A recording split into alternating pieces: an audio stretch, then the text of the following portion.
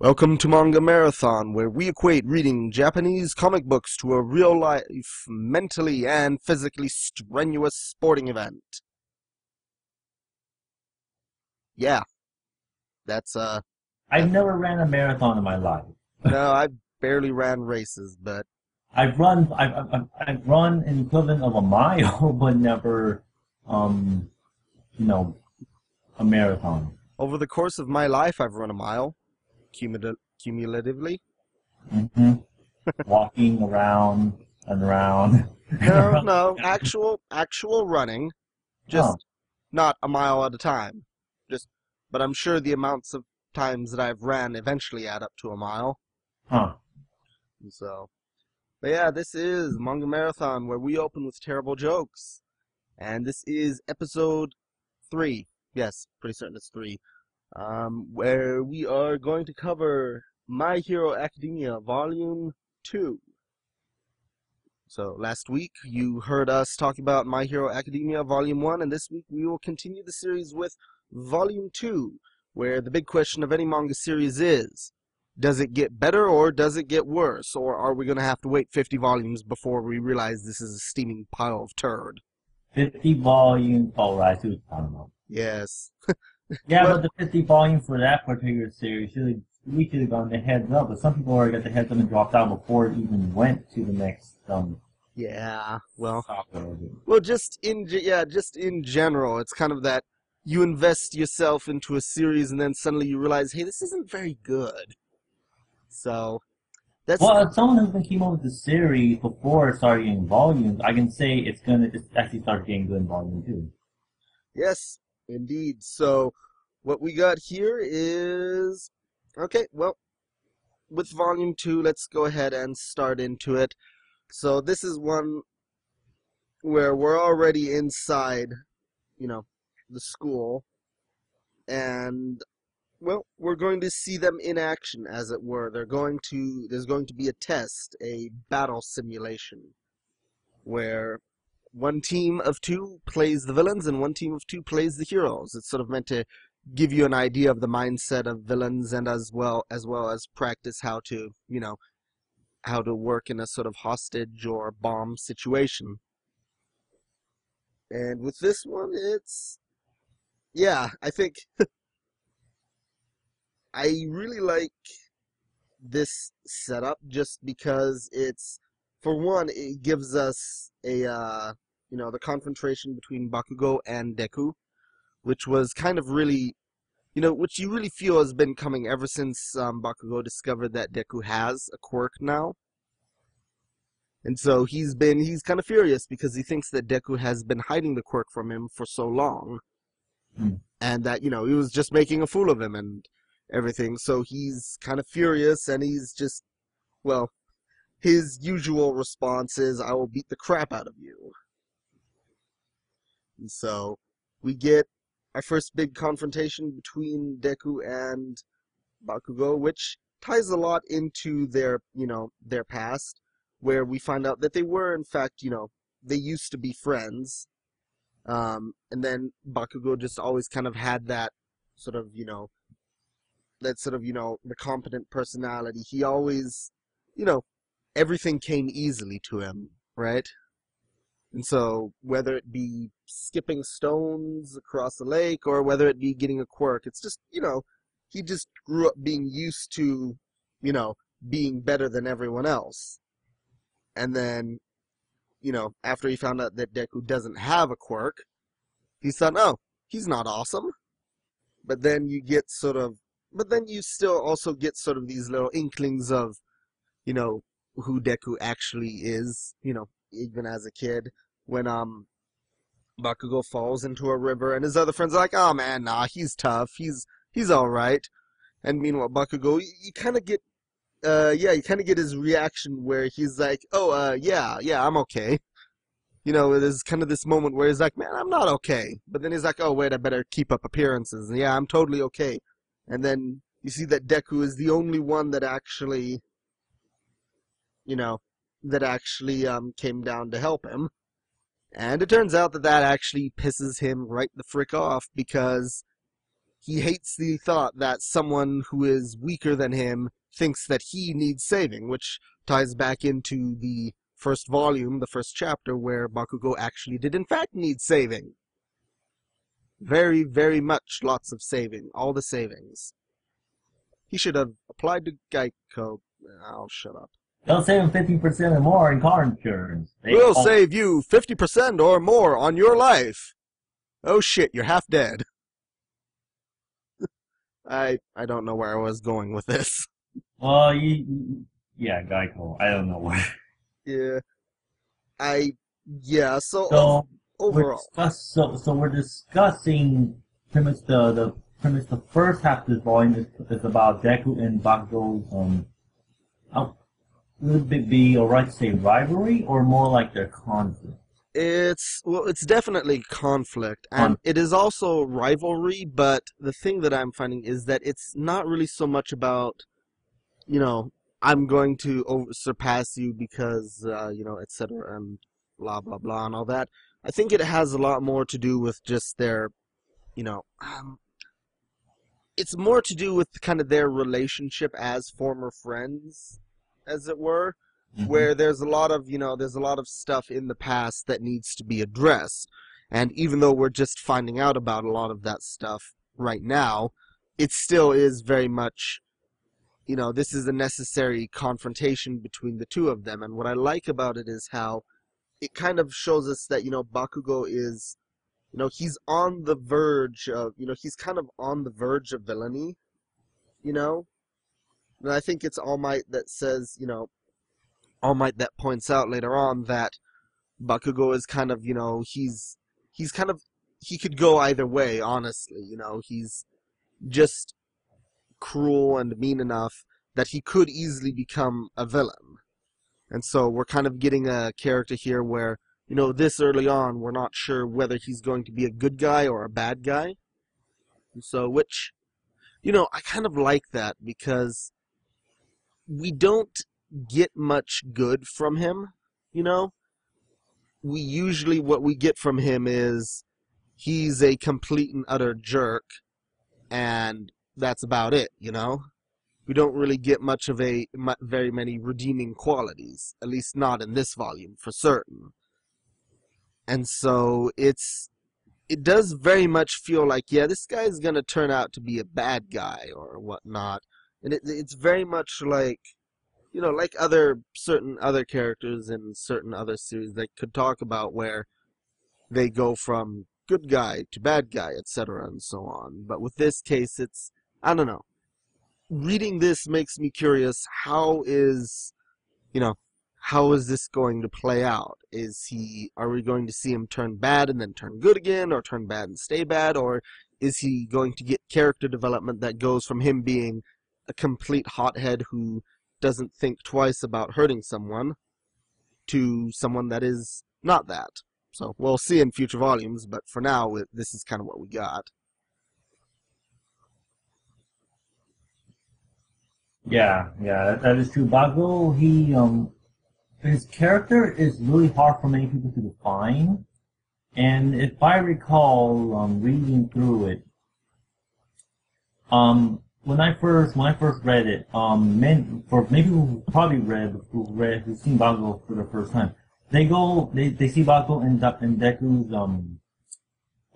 friendship, rivalry, their former friends thing on it, and they think of one particular series that comes up, and I just go, I didn't even think of that. I thought of something else. But Bakugo's more of he's more of the guy that's on the verge, like he's on the verge of either being a hero or becoming a villain. But the funny thing about Bakugo is that he never felt like he could become a villain. I mean, he does seem like he's doing things that's so really out of hand in some ways, but he's just really explosive about what he wants to do. Yeah. He's just it's just when it comes to Deku, when it comes to Izuku, he just gets really competitive. Really competitive. Because as you said, when in their past, when Deku never had his quirk ever come out in the first place, Bago believed that he was better than Deku, better than just everyone. You know that hilarious picture of him as a kid. I'm better than everyone. Yeah. Oh man, just freaking 4 years old. Like, I'm better than everyone, and like it just really got to him. And it's good that he believed himself. He's very narcissistic about that in that sort of way. But he's definitely always seen Deku as a rival in some ways too, from looks of it. Because you know, like he always seems to pick on Deku. Deku's always following around those times. But then when you know, like I said, when Bakugo fell when he was a kid, and Deku tried to help him out, he thought Deku was looking down on him. Mm. Like I don't need your help. I'm already better than you. Why do I need help from you? Yeah. 4-year-old kids, man, they don't know what they're doing. Yeah. I think one thing that I think a lot of Bakugo's character motivation or his behaviors in these first volumes, especially in volume one, Mm-hmm. comes because he's challenging Deku's determination to become a hero. Because it's like that's every time that he really gets angry at Deku is in regards to Deku has said something along the lines of, "Yeah, I can, I'm still gonna try. I can still become a hero," and such. And so that always, that's always what makes him angry. So the conflict in their interaction, the antagonism does come down to I am, you're weak. How can you say that you're going to become a hero? I will challenge you on this. And it just gets, it just gets, it gets, it gets larger. It builds upon itself once Deku, reveals his new quirk, which Bakugo thinks that Deku has had the entire time. And so I think in a way it's very much that Bakugo is thinking, okay, well, here's this guy that's always been saying, I'm going to become a hero, and he didn't have a quirk, but then it turns out that secretly he did have a quirk. So he was making fun of me or whatnot. And though I'm like, dude, I don't think that he would be making fun of you by allowing you to bully him. That's kind of ridiculous. But I think one thing that is important to keep in mind is that when talking about whether Bakugo is going to be a good or a bad guy, the thing to keep in mind is he's a 15-year-old boy. You know? He is, and as much as, Deku is very much, it's very admirable for how, just for how determined, for how certain he is of what's right and what's wrong. The thing is that as a teenager, especially as a 15-year-old, where you still got 3 years of being a teenager left, and then a couple years of thinking you're an adult and then realizing you don't know jack squat. Oh, Self-censored myself there. But it's very much, I think a lot of times, and this touches on a lot of the reasons why people will complain about the behavior of manga characters. A lot of times what I feel is that the readers are um, inserting themselves into the position of the character in so much that they are bringing their own life experience into the character's situation. In many cases, if it's like us, adults who are reading manga, and we're looking at the struggles of a 15-year-old that is trying, for example, a high school romance series where we're like, oh, come on, you're being ridiculous. Just ask her out. What's the worst that could happen, you have etc. Blah, blah, blah. no idea how many times I face compliments. Yeah. And it's like, the thing is that this is adults or people that are older than the characters looking at it and saying, look, you're being ridiculous. You just gotta go for it, Just, don't, the worries that you have or the fears that you have, they're ridiculous, But to the character and to the us or many of us at that age, those worries and those concerns and those problems were a very big part of our lives. And in this case, you've got very much the character that that he's a complete jerk, but at the same time he doesn't really know better per se. I feel like it's when you're at the age that these characters are at, it's very much a case of everything is, it's like emotions in manga. It's either there's no subtlety, there's no in between, and I'm talking specifically about shonen action manga. There's rarely much subtlety. It's very much explosive highs or crushing lows when it comes to emotions in shonen manga. And I feel that that's how it actually is for these characters. Everything is awesome or everything is terrible is usually the way things go. I don't really feel like, or at least in my memory, don't really ever feel like there was much of a sense of contentment. It's like everything was big and important because a lot of times it was something that I experienced for the first time. And so for me at least, controlling my temper as a kid, as a teenager, was very difficult. And so it's very much a case of, here's a character that if this were an adult acting like Bakugo does, if it was an adult, you'd be like, yeah, total villain, total jerk, total bad guy. But keep in mind, we're dealing with a 15-year-old kid here. So I think, there's a lot of room for the character to develop, which I'm looking forward to. Yeah, yeah. I think, I don't know, but I think the standout is Ida in this section. Just because he's trying so hard to get into the villain mindset to learn. And his big villainous plan is he cleans the floor. Because he's like, aha, I've enacted a counter strategy to your ability, Uraraka. By cleaning the floor, there's nothing here for you to levitate. And I'm like, it just seems like such a ridiculous, stupid, villainous plan, but at the same time, it's actually really smart. Because he's like, yeah, what are you going to float now? Nothing. Makes me think about what kind of villains you just come across, and they know her powers. Like, I know your power. I just see the floor is clean. And she's just like, oh. Yeah. And then, yeah, they still managed to, they managed to get through, and then Deku and Uraraka managed to work together to, you know,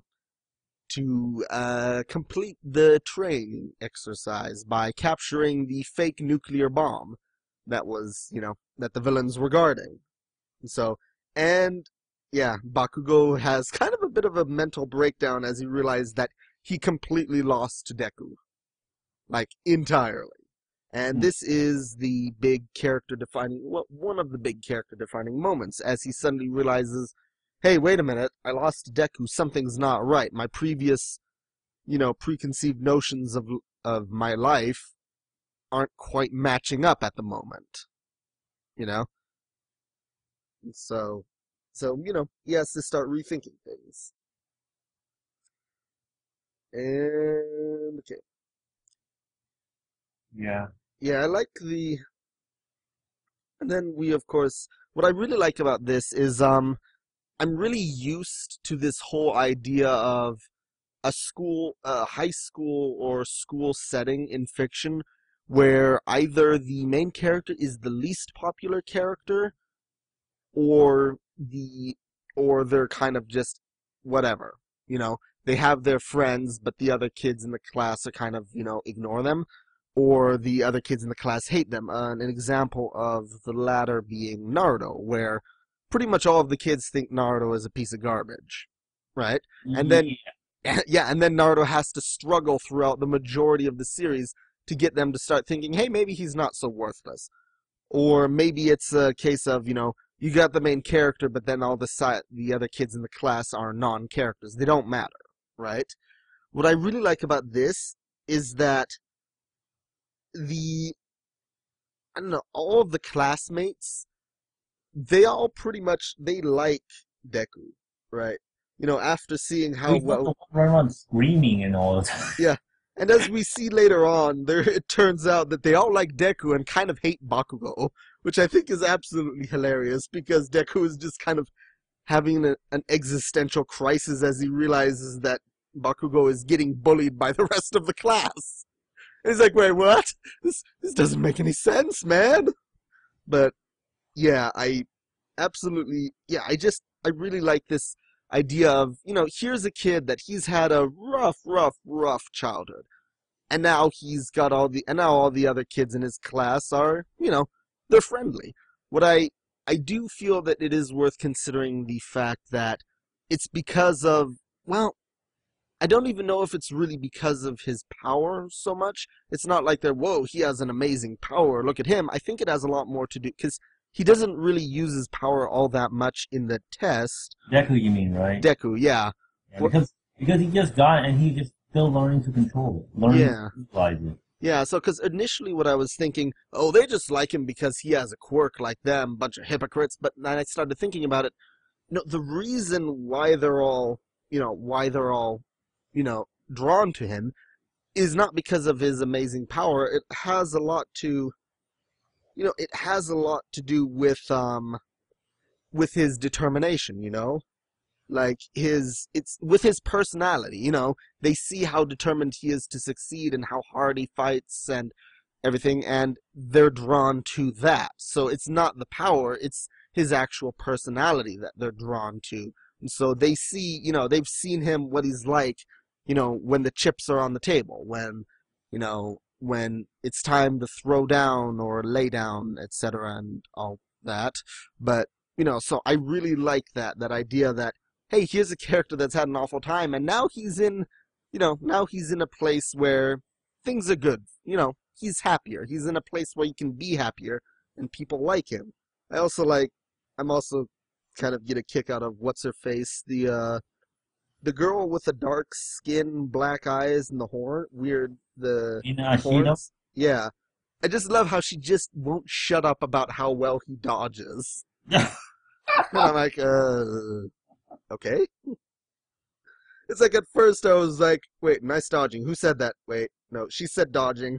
And then the previous time she also mentioned it. Okay, she's got a thing for dodging. But yeah, and I also like the confrontation between Deku and Bakugo, where Deku reveals that he got his power from, you know, where he got his power from, or he says that it was given to him, and Bakugo doesn't actually really believe him. He thinks that Deku's messing with him. But it's the moment where he says that he realizes, that he's messed up. It's the child prodigy coming to college and realizing that life isn't something that you can just coast through on, just on what you've done before, someone that's, you know, always done well in school and never had to really work hard, and then in high school, and then they come to college and they realize, wait, that isn't working. I actually have to work really hard to actually succeed here. It's like how the majority of us try to just, what's the word, BS through high school and get to college and go, oh, we can't just be ourselves work anymore. No, you can't. Yeah. No, you. It's very much that, coming into the real world and realizing that, it's not all about, your innate ability. It comes down to how hard you work, and that's where Deku has the advantage because he's worked hard his entire life because he's been at a disadvantage. It's, I'm not going to do it. I'm not going to make a comment about Naruto. I'm not going to do it. I am not going to comment Deku about earned Naruto. his muscles through moving Yes. all that trash. He worked hard. Bakugo was given his ability, but Deku had to work hard. Just to get his power, he had to work hard, and now he's gonna have to work hard to succeed in it. I really like the way Bakugo. I like his story in that I'm not a huge fan of your typical, the prodigy character. With, let's say, for certain series that I told myself I would not mention, but where you've got a certain character who never struggles, like ever. It's always about, everything always comes easy to them the entire series long, and then you kind of get to the end and you think, well, why is this an interesting character? He never had to struggle. It was, I don't know, it was like, well, struggle due to other circumstances, but he never had to work hard. It was always, I am a prodigy and I am gaining all these powers easily that our main character has to struggle to get. And yeah, it's like, that's not interesting storytelling. What's interesting is taking that prodigy character and then saying, okay, Break his ego and make him rethink his life. exactly, make him, you gotta take him and say, hey, you're a prodigy, but guess what? Life isn't that, life isn't easy. It's not going to continue to be easy just because you're prodigy at this age, because eventually the hardworking people are going to surpass you. And it's very much the story of the tortoise and the hare. The hare is the prodigy, the one that runs really well, and so he says, "Oh, you know what? I'm just going to take it easy."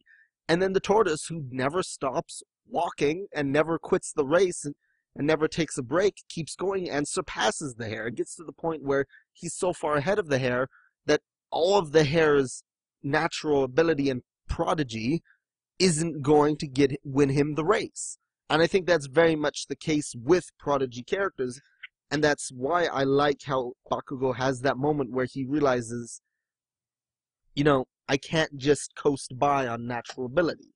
I have to actually become better. I have to work hard. And that's where we see his motivation. And he's saying that, he's telling All Might, I'll be a hero who surpasses even you. Yeah, yeah, he said All Might says, oh, well, that's good. I'm like, sure.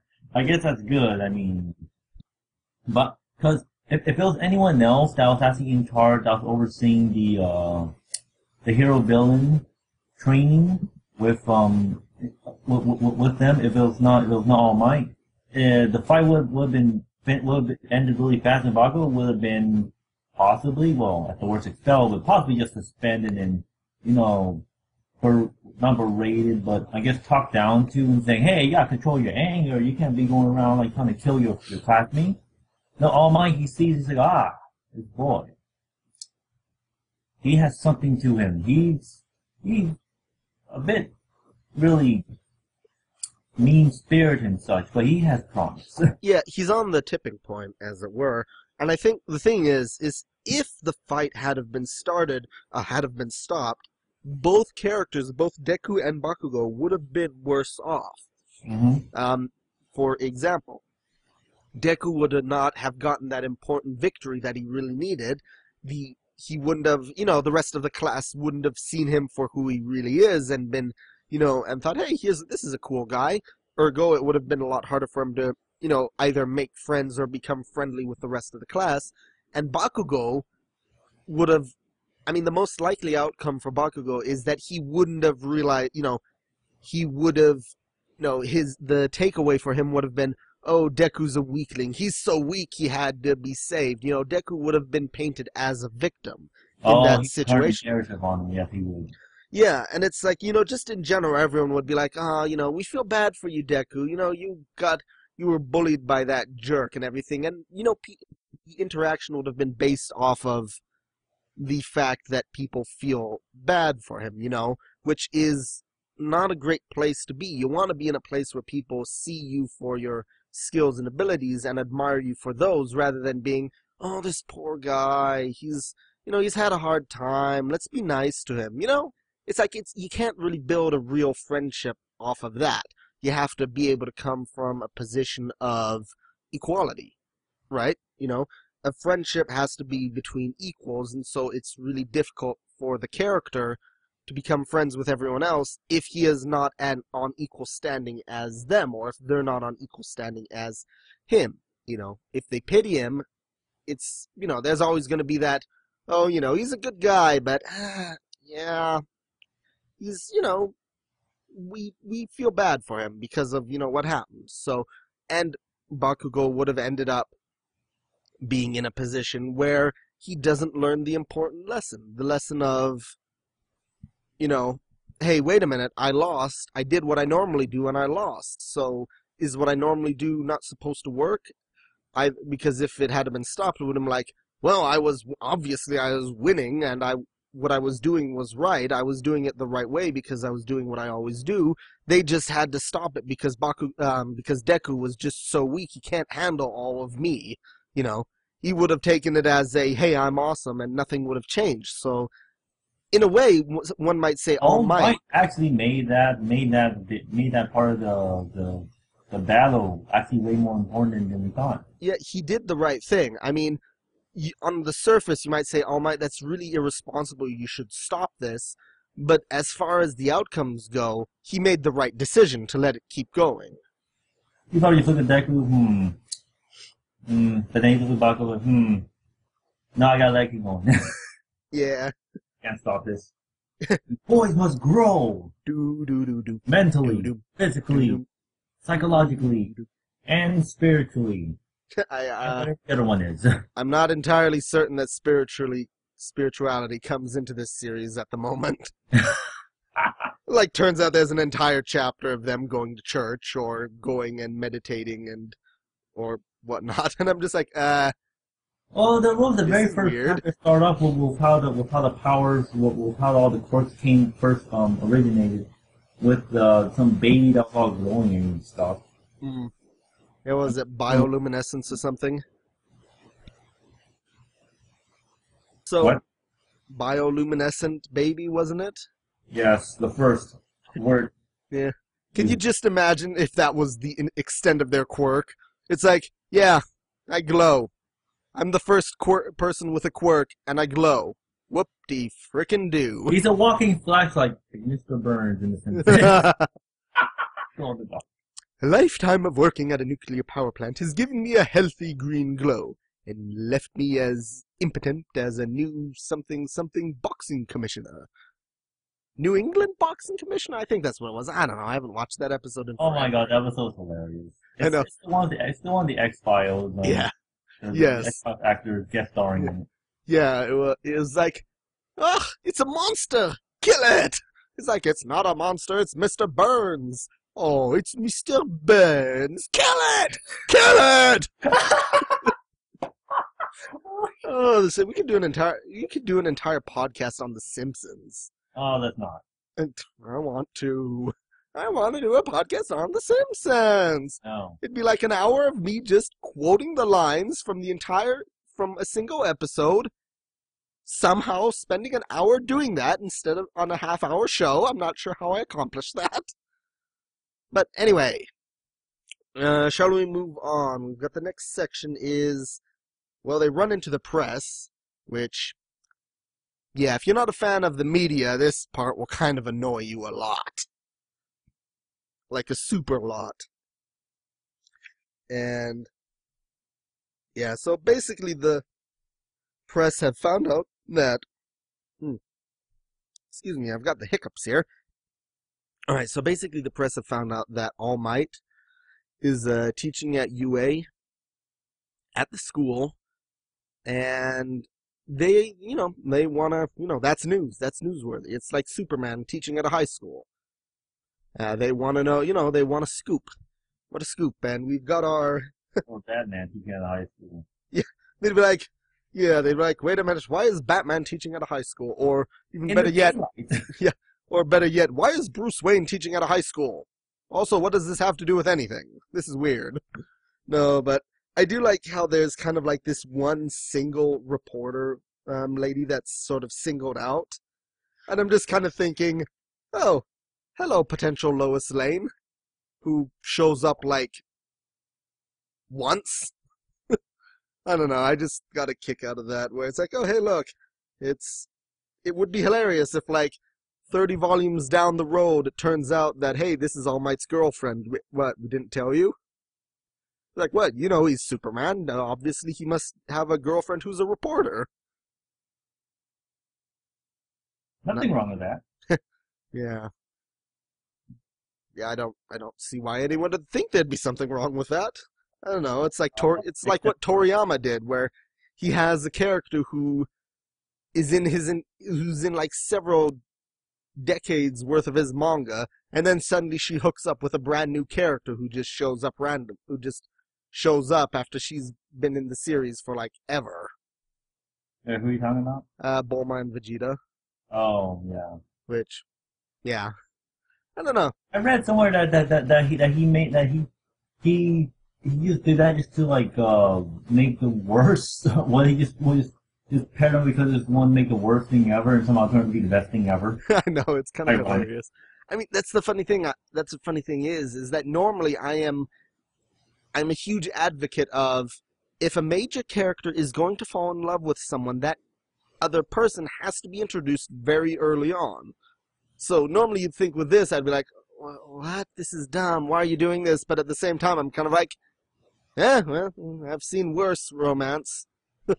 But, and then the different anime versions kind of just take it and go with it. And you're like, hey, this is actually kind of adorable. Especially, what was it? Oh, I can't remember. Anyway, so now it's time for something incredibly important. They have to choose a class president. Like any normal high school. Yeah, it's like such a normal school-like thing. And then everyone just volunteers. They all want to be class president because it's kind of one of those. It's like almost like being a valedictorian in this case, where it shows, that you're more competent than the rest or something. It's a very good learning experience for someone that wants to become the number one hero. And so, but then Ida says that they have to do an election. And everyone's like, okay, everyone's just gonna, we don't know each other enough to vote, to trust anyone. And then he's like, well, yeah, that's why if somebody manages to get more than one vote, i.e. their own, then they're the ones that are suited to become the class president. And then it turns out that Deku realizes that at the end, he's like, he got 3 votes. And he's like, wait, what? Seriously? And then I love it, like, Bakugo's like, who voted for him? And then Uraraku's like, well, better not. She's just like sort of like looking away and whistling and hoping he doesn't know it's her. Feels like Daku just like that. That's just funny about it. Yeah, I love her expressions. She's really good for funny expressions. Also, Ida realizes that he got 0 votes, and it's like, yeah, and he's just like, yeah, and how do you say this? Yorozu? What's her first name? Yorozu. Oh, Momo. Momo. Oh, thank goodness. Oh, yeah. Momo. She will always be known as Momo because I am not pronouncing that last name. But yeah, she says, so you voted for someone else, huh? And yeah, so Momo is the vice president and Deku is the president, and he cannot believe his mind. Oh, man. And then so we learn a little bit more about Ida, who turns out that his entire family is heroes, and based on their armor designs, it's implied that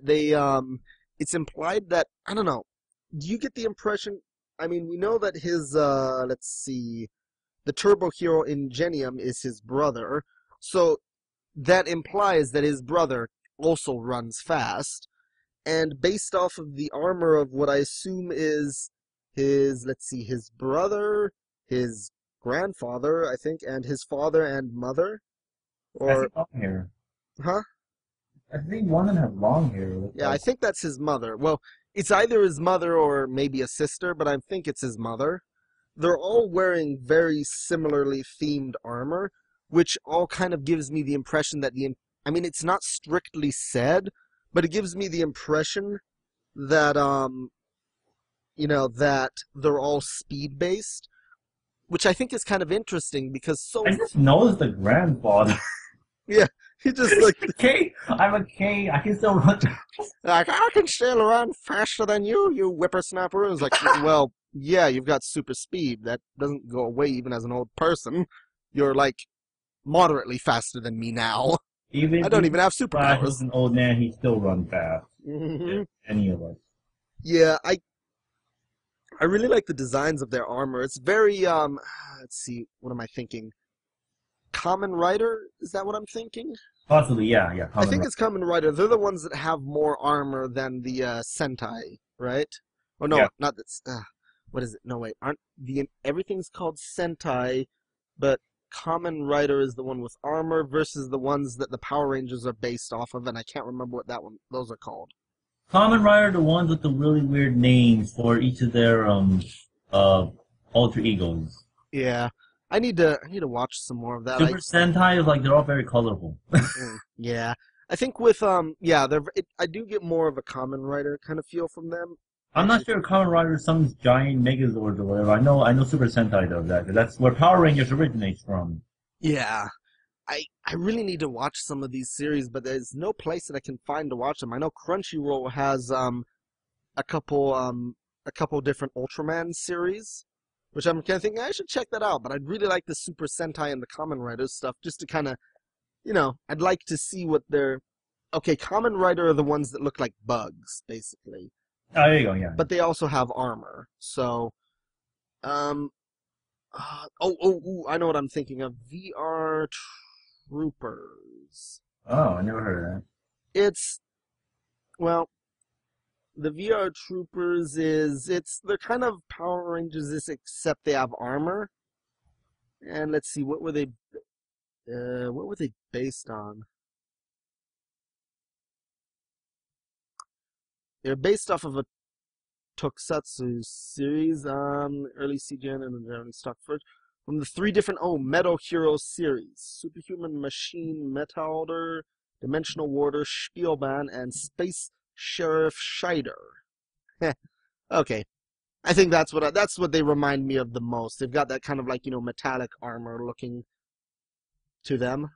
So for me, that's kind of what they remind me of the most. But basically, what I'm trying to say, half an hour later, is that the design of Ida's family is very much the traditional sort of Japanese superhero look, where with American superheroes, it's very much, capes and spandex. Well, not so much capes, but a lot of spandex, a lot of skin-tight uniforms, not very much armor, although later on that you get a little bit more armor, with and masks, very much masks. With a lot of the Japanese superheroes type characters, what you get is a lot of whatchamacallit. Yeah, you get a lot of, it's either armor or skin tight outfits, but rather than masks, they have helmets, right? And so that's kind of the general feel that I'm getting from them. They're very much a more Japanese-inspired design, as opposed to a lot of the others like All Might and so on. So, yep. You still there, Mo? Alright, well, carrying on. We then get... Oh, there you are. I'm here. Yeah, so anyway, did you have anything you wanted to add about the design of Ida's family?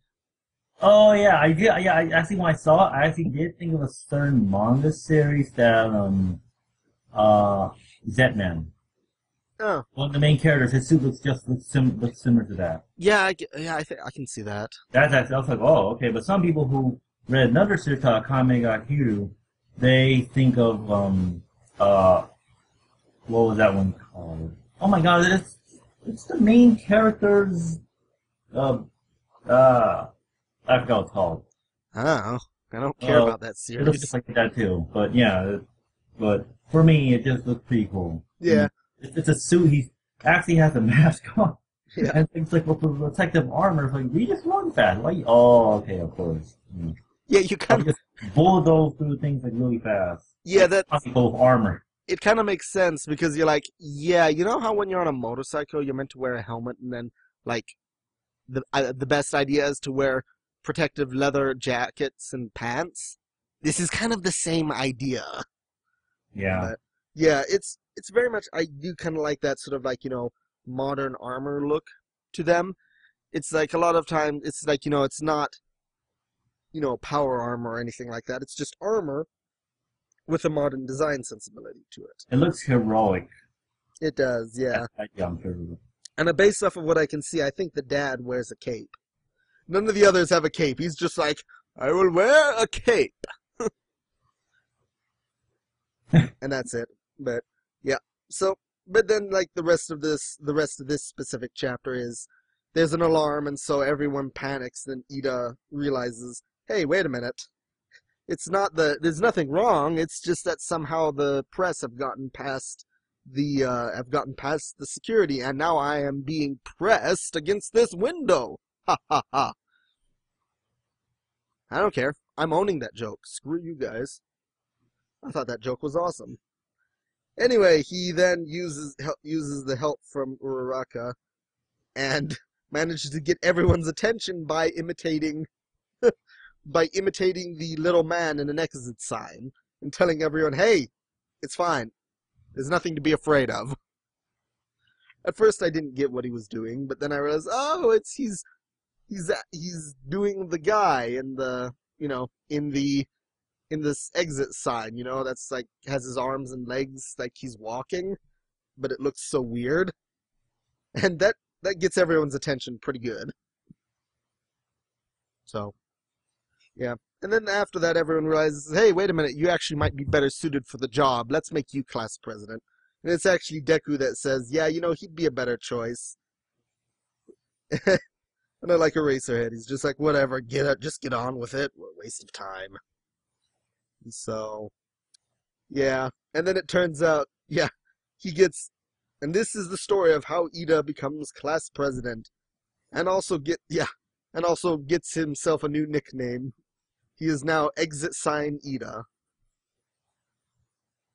So, yeah. I don't know. It's a fun little in between chapter. It's kind of a, hey, I probably could have just had Ida be elected class president, but I gotta have a chapter for this weekend. This seems like a fun enough idea. Yeah, yeah. So I think if I were writing if this were a book that I was writing, I'd probably say, hey, we'd better cut this. This isn't, this is kind of a waste of time. We just need to just have him be elected and you're good. But at the same time, I do feel that it does provide some good character context, It sort of gives us a better idea of who Ida is, and which is important because he was introduced in a somewhat negative light when he was first introduced, and it's part of why I think Ida is such a fun character, is because he's an example of, hey, first impressions aren't always, the last impressions. They're not always the most important thing. It's what's important is who someone actually is, not how they acted that one time you met them for the first time.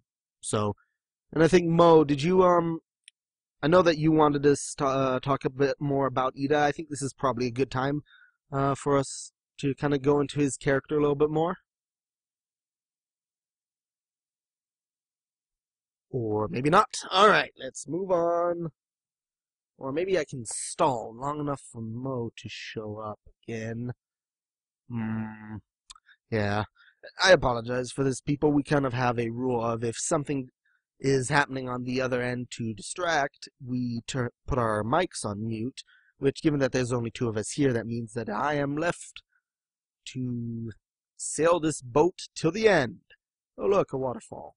We are going off the waterfall. We're off the deep end. I'm in charge now.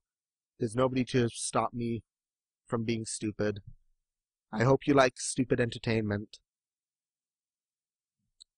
I am running out of things to say. Alright, anyway, for now I'll go ahead and after I am done making a jack donkey for myself, I don't know, I just really like the word that I was going to say, but I'm trying to keep a clean rating, so I'll just say that after I was done making a jackalope of myself, let's go ahead and move on a little bit. We'll talk a little bit. Let's see, we get a fun little scene with where you get to see some of the other heroes being absolutely incompetent. Like, I don't think I've ever seen any of them successfully be superheroes. Like, not even during that, well, the first time when they were first introduced, but then every time after that, any of the actual heroes are introduced, they end up looking like complete jerks because they are so useless. Where it's like, oh no, we can't stop this guy, he's too fast and too strong, and Mount Lady is like, I'm kind of useless here. All I do is grow large, and he's got hostages. What am I gonna do? But, alright, oh hey Mo, you're back? Yeah, I'm back. Sorry. No worries. Did you wanna add anything about Ida's character? I know that last episode you were wanting to talk about him a bit more, and so I thought that since... Oh my goodness, Ida, okay, I don't want to spoil anything, but over time he does become more of a, well, as you all know, the premise, the main trio is Deku, Uraraka, and Ida. So he does become more prevalent later on throughout the series, and his okay, the way Horikoshi makes him, he seems at first I know he's very literally the word is quirky.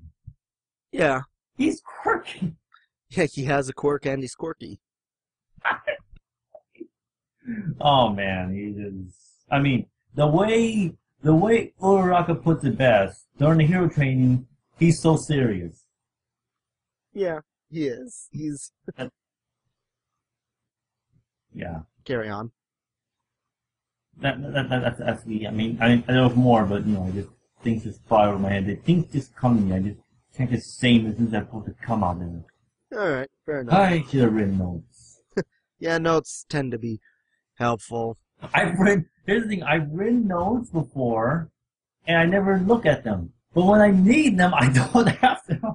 That's usually how it turns out. Yeah, well, structure? What's that?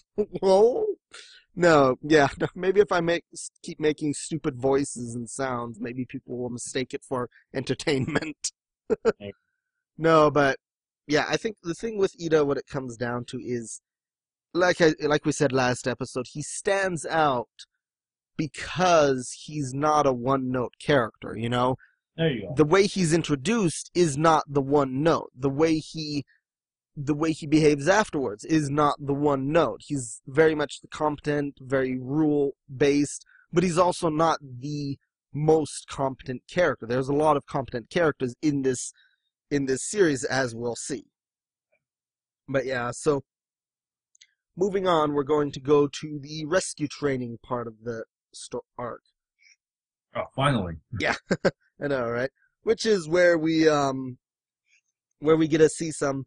One of my favorite scenes of this volume is where the characters are interacting with each other, and we also get to see Asui, as Deku calls her, or Tsuyu as she insists on being called. Yeah, Manny, she's the one that Manny has to start reading the series for.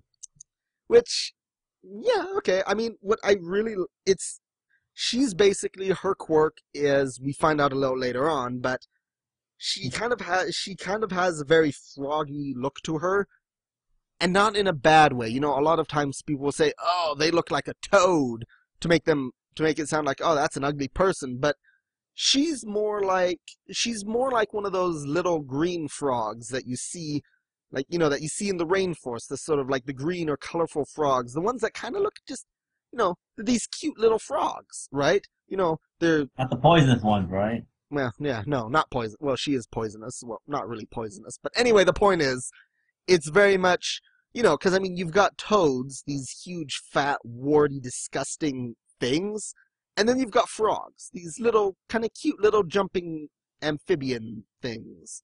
Her design is based a lot more along those. You've got like Toad from the X-Men, who's very much warty and disgusting, and has all the powers of a toad.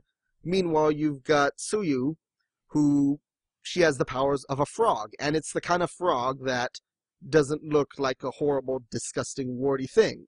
It's more like, hey, this is the kind of frog that I would keep in a little aquarium as a pet. Do not keep 15-year-old manga girls in aquariums as pets, people. What? What is it? Oh, what? I don't know. I lost track of things. Please don't keep frog girls in the aquarium. This is Yeah. sometimes you do that. Yeah, I'm pretty sure they would kick your butt. Especially Tsuyu, because as we find out later on, she may be one of the more capable characters. So, if you tried putting her in an aquarium, she would break the aquarium and then she would kick your butt.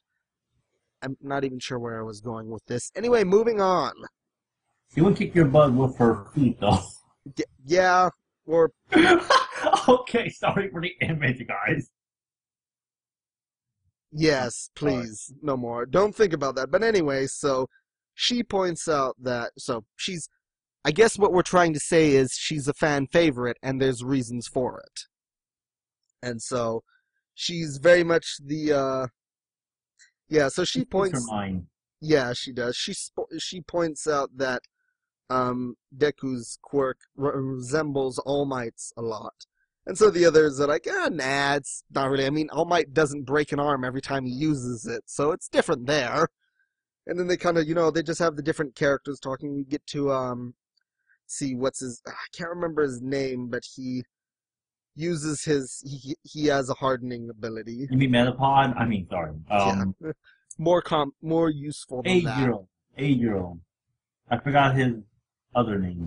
Yeah, but he can harden himself and be immune to damage. And then of course we have the one dude with the naval laser. I just love he never changes his expression, but you can always see what he's actually thinking. And then, yeah, and then of course it's Tsuyu that says Bakugo's so unhinged he'd never be popular. And Bakugo's like, "What'd you say, frog face?" And she doesn't even react. She just points at him and is like, "See?" And then of course this is the scene where Bakugo gets the crap bullied out of him. But I feel bad for what's her face that's having to sit next to him. She looks like she is not having a good time. That's Bureau. Yeah, she's just like, "Oh, why?" But yeah, so they end up at the USJ. It's the Unforeseen Simulation Joint, where the Space Hero 13, who Uraraka is a huge fan of, has put together all these different natural disaster training areas. And so he basically explains how, okay, the point is all of you have quirks that could be used to hurt people. Now you're going to learn how to use it to help people. And then before they're able to do that, unfortunately, a creepy mother ends up coming through a hole in space and time. Well, a hole in space, not a hole in space and time. Heaven forbid he can time travel. But he ends up coming through a hole in space along with a bunch of other villains. And I absolutely love the design for this guy because he's basically covered in severed hands. Everyone, meet Facepalm Goon. Yeah. It's like he's always annoyed. But yeah, his face, his head, his shoulders, his arms, just all being clutched by these severed hands. And Here's the funny thing. At the very beginning of the volume, the little author's note is like, Horikoshi just starts with the very first sentence, "I like drawing hands." There you go. Yeah. There you go. Yeah, and you're just like, "Oh, wait a sec. Uh-oh." What does this mean? And he's like, "Oh, is it?" Hands. Yeah. And then he's like, "Yeah, on the flip side, drawing hands that aren't expressed is especially tough when there's nothing to go on. For that reason, there's one character in this volume who's especially difficult and who had me on the verge of tears every week." And I'm like, "Gee, I wonder who that could possibly be." Wait, who? The guy that's covered in hands. Oh, alright. What he's saying is he regrets his design, but it's a freaking awesome design. And so, yeah, so we get in, a bunch of villains attack, and then Eraserhead says, "Hey, okay, look, 13, you gotta get them, you gotta get them to safety." And meanwhile, he goes in and shows off his bad self by beating the crap out of a huge group of villains. Meanwhile, all the kids get scattered by this guy that apparently has the ability to warp people to different places. And we get Deku, who ends up in the water, and there's a shark man there. A very, very creepy shark man who gets the crap beaten out of him by Tsuyu, who manages to save him and, okay, what's the other guy? Mineta, yeah. Alright, we're gonna have to talk about Mineta. Mineta is, well, let's see, as Horikoshi mentions, that he admits to himself, "I'm a perv myself, so he's always fun to draw." But I realize that some out there aren't big fans of pervs, so it's hard to find just the right balance. Oh, Oda's a perv, and he still does it. Yeah, I think it is worth pointing out that, yes, pervy characters are very hard to do in manga, and the reason for it is because being a pervert is not an admirable feature. Already having it, you're already making a character that people are generally inclined to hate. They have to have other qualities to them to make them enjoyable. Because I mean, there are perv characters that people like, like Master Roshi in Dragon Ball. People like Master Roshi, but he's a complete pervert. But it's like he's got just that right balance of being a complete perv and actually being competent, that you feel like, okay, here's a guy that, he has something we can admire, right? With a character like Mineta, the problem is that I feel, I don't know, on the surface, the problem is he's kind of useless. That's part of the joke, is that his ability is to pull off these things from his hair and stick them to things, and they become, they stick really long and hard. And it's like, they make a joke out of how useless that actually is, but then they actually use it. And he's very much a coward, which, again, it's like 15-year-old kid thrown into a life or death situation. Of course he's terrified. The problem is that we're contrasting him against these other two characters. Well, these more than other two characters that are not being cowards about it, which, again, that's a little unusual, but then there you go. But the thing is that you take the only character traits we really get from him are being a pervert and being a coward and having a useless power that, oh wait, it is actually useful. And that's where things start to change a little as far as we think of him. But as far as his introduction goes, he's very much a character where you're like, you're just trying to make me hate this guy, aren't you? You know? You hate him? I don't hate him. Later on, Listen to him. I mean, later on, and this is getting into Volume 3, which we will cover next week, but you get a lot more, you get a little bit more, you get a little bit of it here as well, but it is very much a case of, you just feel kind of like you're meant to be predisposed to hate this character because he's a perv, and he's kind of useless, and he's a coward. And so, I mean, there are some funny jokes that you get from him and such, but at the same time, you're just kind of like, yeah, I don't know. You're walking a dangerous line, and I don't know if you're going to, if this is going to be a character that people hate or they like. So, we'll kind of have to see. Yeah. So, yeah. And so, but, yeah, so it is kind of fun sort of seeing him be the one where he's like, hey, wait a minute, this is crazy, when you've got Tsuyu and Deku who are discussing, what they have to do. And where they say, okay, we have to fight Mineta. It's just like, are you freaking serious? And so, yeah, so so we cut between a lot of the other, things that are happening. We also find out that everyone's saying, okay, Ida, you need to get out of here and run back to the school and get help. And Ida has that moment where he's like, I can't just leave everyone behind, but then it's like, no, actually, this is the smartest thing to do. Like, I have to, everyone's like, no, dude, you need to, you need to go and get help. And so, and then I absolutely, and then we get the explanation where, where they're going over, okay, these guys may not know what our actual quirks are, and Deku's like, yeah, so you've seen mine, you know that I'm basically, I'm strong. And, Tsuyu is just like, yeah, I have the powers of a frog. She can jump really high, she can stick to walls, she can stick her tongue to a maximum of 20 meters. It's like, also I can spit up my stomach to clean it and secrete a poisonous fluid. I say poisonous, but it really just stings a little. All we need is a theme song for just Yeah. Froggy girl does whatever a froggy can. Oh my gosh, is that your stomach? Oh dear lord, I'm gonna puke. Look out, it is a froggy girl. Holy crap, frogs are disgusting. Yeah, and by the way. after that talk about how she's not a disgusting toad, she's a cute frog. And then just like, I spit out my stomach and clean it, and I'm like, oh lord, I'm gonna be sick. Do not ever, ever draw this, I beg of you. He will. I don't really know, to be honest. I hope he doesn't. I'm sure somewhere out there some fan has drawn that, but just leave it somewhere hidden in the dark places of the internet. I don't want to see it.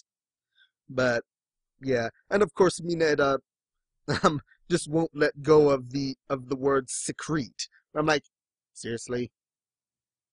That's what's getting you? That she used the word secrete? This is Would you why like a we National like Ge pervert characters. Yeah. It's like, would you like a National Geographic's magazine, maybe? That's a callback to the movie Kick-Ass. Yeah, Yeah. topical. But anyway, yeah. And then he reveals that he can pull these round balls off of his hair and then stick them to the wall, and then they grow back, and they're really sticky. And I just love Suyu and Deku's just reaction. They're just staring at him, and he realizes, yeah, I know what you're thinking. And Deku tries to like, no, no, no, no, it's a great quirk. We just have to figure out how to use it. And and then the way they actually use it is fantastic because Deku uses his finger flick smash to create a huge like eruption in the water, and Mineta throws in his hair thingies, and then as the villains are drawn in, those things get stuck to them, and then they're all stuck together in this huge clump that gets blown up into the air, and I assume they're knocked out. Yeah. And so yeah, so they manage to get away, and yeah, so I really like that. The action scenes in this series are really good. Like what I like about them is it combines awesome spectacle with giant explosions with clever strategic thinking, which you don't get so often. It's all spectacle or all strategy.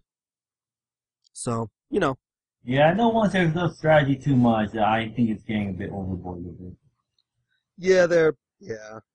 But yeah, we do get a cut around, see some of the other characters fighting, don't spend quite as much time because a lot of them are significantly more powerful than Deku's group. And we've got yeah, we spend a bit of time with let's see, oh geez, what are their names? Lightning Guy and the girl with the earphone. It's fine, you can call them by whatever name you want for now, till Yeah, you figure out their names. It's yeah, just fun giving nicknames yeah. to I them. haven't really been told yeah, they haven't really told us their names yet. So let's see. I know that we've got Momo, her ability is to create non-living objects from her skin, which she uses to create an insulating sheet that she covers herself and there it is. Kyoka, herself and Kyoka, while let's see, what's his face? What's his name? Should say his name somewhere. Lightning Guy? Yeah, Lightning Guy doesn't say his name anywhere. Okay, while he unleashes his electricity and knocks out all the guys, and oh, there it is, Denki Kaminari. Yep, he's awesome. Yeah, We call him Pikachu. yeah, You'll see why. yeah. The thing is that when normally he can just channel it along his skin, but when he unleashes it, he can't control the direction. It just goes everywhere. But he uses so much electricity that it fries his brain for a while, and he becomes a complete moron. So I absolutely love that.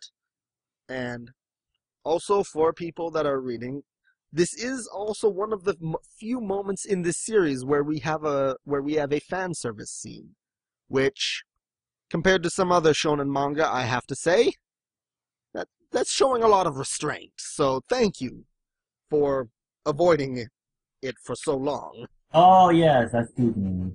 Yeah, it is kind of amusing how the speech Personal text bubble. yeah, how this no, don't curse them.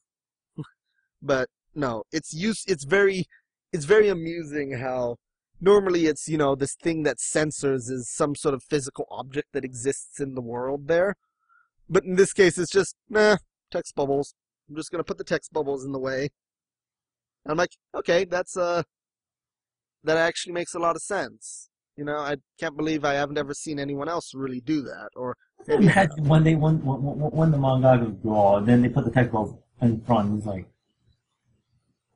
seriously, Mashima has too much fun with this. Yeah, no, yeah, no. I mean, there's a certain level of admiration that I have for manga artists that do fan service, but manage to censor it in creative ways. So, it's always kind of clever, I think, the way they do it. But anyway, we finish up the volume where we find out that, yeah, so Ida manages to escape, but meanwhile Racerhead you know, is being taken out by this giant beast dude who's got his like brain exposed, and yeah, and then the what's his face? The main are we given the main bad guy's name? Oh yeah, Shigaraki. Where we find out that his ability is to, he can corrode things by touching them, and you get this really creepy scene where he reaches and he's about to, grab Tsuyu's face, and it just pauses on him just about to touch her face, and she's just kind of frozen there. And then it turns out that Eraserhead is blocking his quirk, but not for long. And then Deku jumps and he's like, no. He's like just this huge tense scene where he's like gonna like punch the crap out of him. But then it turns out that the big beast guy Nomu jumps in and completely, yeah, Deku's punch does absolutely nothing. Huh. And then we end the volume with All Might appearing, saying, "Fear not, I am here." So He looks really upset. he is pissed as heck. Like, yeah, he's angry. So, so overall, this volume, it covers a lot of really great stuff. There's a lot in here. It's just hard to cover even in just, was it 1 hour? Yeah, 1 hour. It's like, yeah, we've gone over everything. We can't really even go into all that much depth, but we covered as much as we could. I really like this, just based off of the first 2 volumes. This is definitely a series that I would recommend to, I'd recommend to pretty much anyone, especially to people that want a series that's, that they can enjoy, without having to worry about, excessive fan service and such. Where this is a series where it doesn't it rarely ever does fan service. It does it every once in a while, so naturally that would be the time when someone would walk in on you reading it saying, "Oh, what's up with that?" And you're like, "Nah, it's one panel in an entire volume. Why are you making a big deal of You this?" say, hey, go away. I'm reading something really awesome. Yeah. And if I give you a witty comeback, you just say, go read whatever you're into. That's not as good as mine. Yeah, definitely. So, anyway, it's My Hero Academia continues to be a definite recommendation. I absolutely love this series. It's definitely one of the strong contenders of the new generation of manga, which, as, with Naruto ended, with Bleach on it ending, and with who knows what's Bleach up with One Piece. on its way to still ending. Yeah. So I'm, definitely a huge fan of this. Highly recommend it for anyone that hasn't picked it up yet. And if you haven't picked it up yet, why are you listening to this podcast? I mean, seriously. But anyway, I think for now that will wrap us up. Next week we will go over Volume 3. And so for now, if you have any questions or comments and want us to read your question, send an email to burninglizardstudios@gmail.com or go to our website, burninglizardstudios.com, and leave a comment on the podcast episode as it is posted there, or on Twitter, Burning Lizard @BurningLizard, as it were, for Twitter. Send tweets, hashtag Manga Marathon, and we'll look into those. And if you have any questions or comments, we will read them on the air and answer them there. And if you are listening to this on iTunes, please rate and review. Let us know what you think.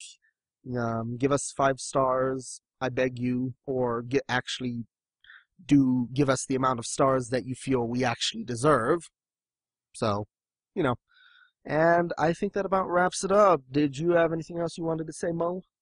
Oh, yeah. Volume 2 would be what you're saying would be the one to get into. Volume 2 is actually for me where it really starts to ramp things up. Yeah. And the part of the series that actually really starts to get people into it is the next arc, I believe, that comes after this. It's called the Hero Olympics. That one. Yeah, that's a pretty... Yeah, I just pretty much said what it is. I'm not saying anything else. I mean, you think about what you think to be about, and right there, that's actually what people got people really into. That's what actually elevated this series into high status from that point. I mean, it was already doing good, but yeah, the readers in Japan were like, oh, this is really good. I like this. Yeah, I think the thing with the thing with Volume 2 is it's where we get to see, what this series is going to be. We get we get a lot more action, and we get to see more of the other characters. And so, because I mean, Volume 1 is very much Deku's story. This is Hmm. still Deku's story, but it gets expanded upon. Hmm. So, but yeah, I think that about does it. So we will see you all next week.